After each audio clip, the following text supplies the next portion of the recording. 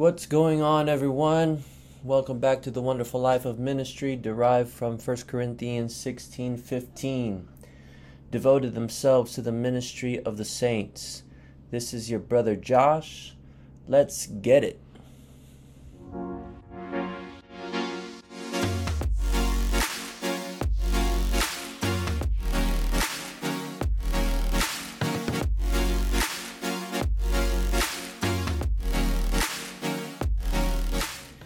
Episode 18.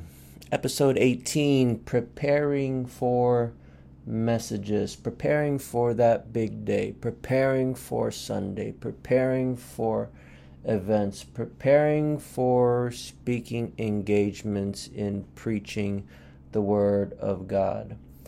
How do you prepare messages?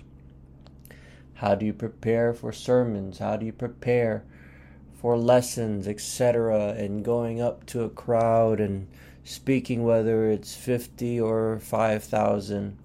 How do you prepare? Well, I'm thankful that God did not make sermon preparation specifically geared for the eloquent, because if that's the case, I would be disqualified. I'm also thankful that God did not make sermon preparation specifically for the spontaneous, because if that's the case, I would be out of the game entirely. Now, let's be real. All ministers of the gospel struggle in some way of preparing messages. But if you want to improve your sermon preparation, here are a few things that you can apply. Some of you already do this. Some of you have different methods, and if you'd love to share that, feel free to. So after you have come up with your title, body, and conclusion, whether you do more narrative or if you do 3 points or 10 points, however you do it, where do we go from there? So this is how it looks like ideally for me. I personally divide it into 3 sections. So here are the 3 sections. First is Sunday through Thursday. What does Sunday through Thursday look like? Well, I like to try and finish my first draft by Thursday. So from Sunday through Thursday, I'm preparing, I'm praying, I'm thinking, I'm studying, I'm recording, I'm writing, I'm typing, I'm checking my grammar, etc., etc. Now recognize what I said. Recognize that I said Sunday. Recognize that I said Sunday and not Monday. So right after the Sunday service, right after you're done preaching, your mind should be thinking about the next message. And that's how I personally function. Right after Sunday service, I'm already thinking about the next topic, the next series, the next whatever. And if you're doing a series, that is a lot easier to work with because you kind of have a schedule and topics already laid out for you. But if you're doing one message at a time and different topics, I think it's a good start to start right immediately after Sunday service. So that's why I said Sunday through Thursday and not Monday through Thursday. Okay, so think ahead. Next is Thursday through Saturday. Now, these 3 days are crucial. Thursday, Friday, Saturday. Because you are putting the final touches to your message. Now, let me just remind you, this is my ideal scenario. So it may be different for others. And if you're looking for ways to improve your schedule and your sermon preparation, I hope that this can help you. So in reality, you need to be more flexible, knowing that this is an ideal scenario. So give yourself some wiggle room if you need to. And sometimes, or many times, you may change something in the last minute. So I don't expect everyone to follow this strictly.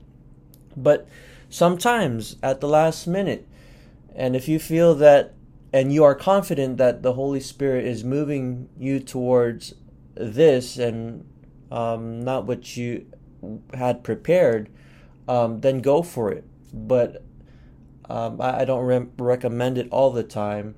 Normally, what God has laid in your heart on Sunday, that's the message that He wants you to preach on the Sunday following.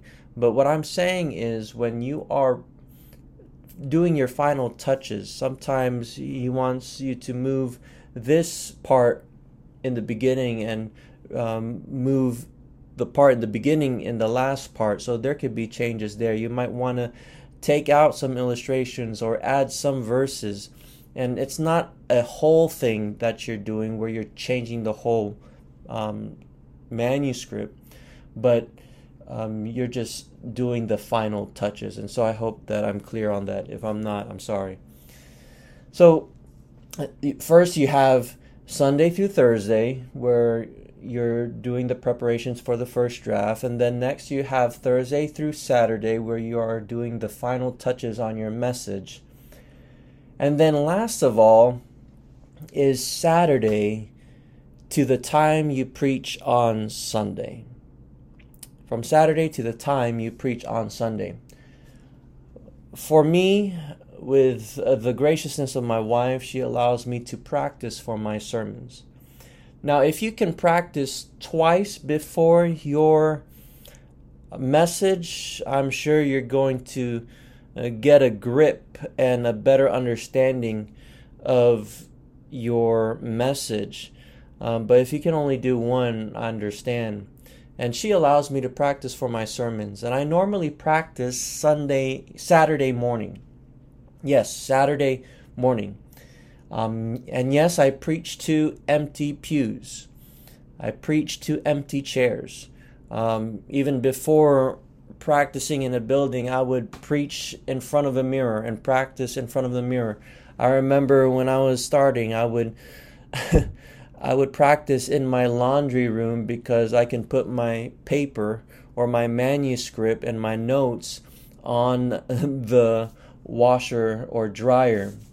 But yeah, I preach to empty pews before I preach to any crowd or to any people. And if this benefits you, you can also record yourself while you're practicing and time yourself so that through Saturday you can listen to yourself and listen to anything that you can correct. And imagine doing this every week. And if you are a pastor, obviously this is our life. I know it's different for everyone, and that's okay. God made all of us different. But find something that works for you, and you preach the Bible with everything you got. Okay? Well, I hope this episode was helpful. May God bless you and your ministry. And pastors, preach on.